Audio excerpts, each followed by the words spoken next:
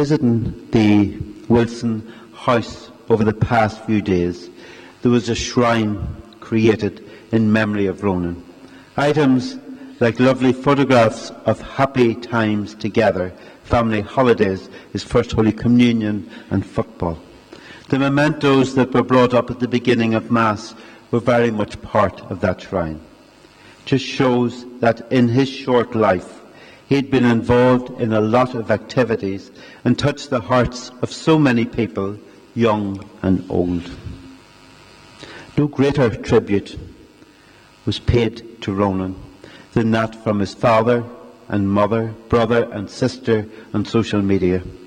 A tribute to a much-loved son, as they tried to put into words the terrible loss that had come into their lives with his death. Since the news broke late on Saturday night of Ronan's death in a hit-and-run accident, the whole of the parish has been stunned, and indeed are lost for words. One of the sentences you would hear is, "What can you say?"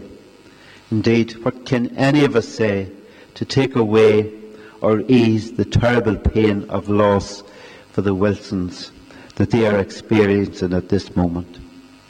There's no instant solution or no instant words.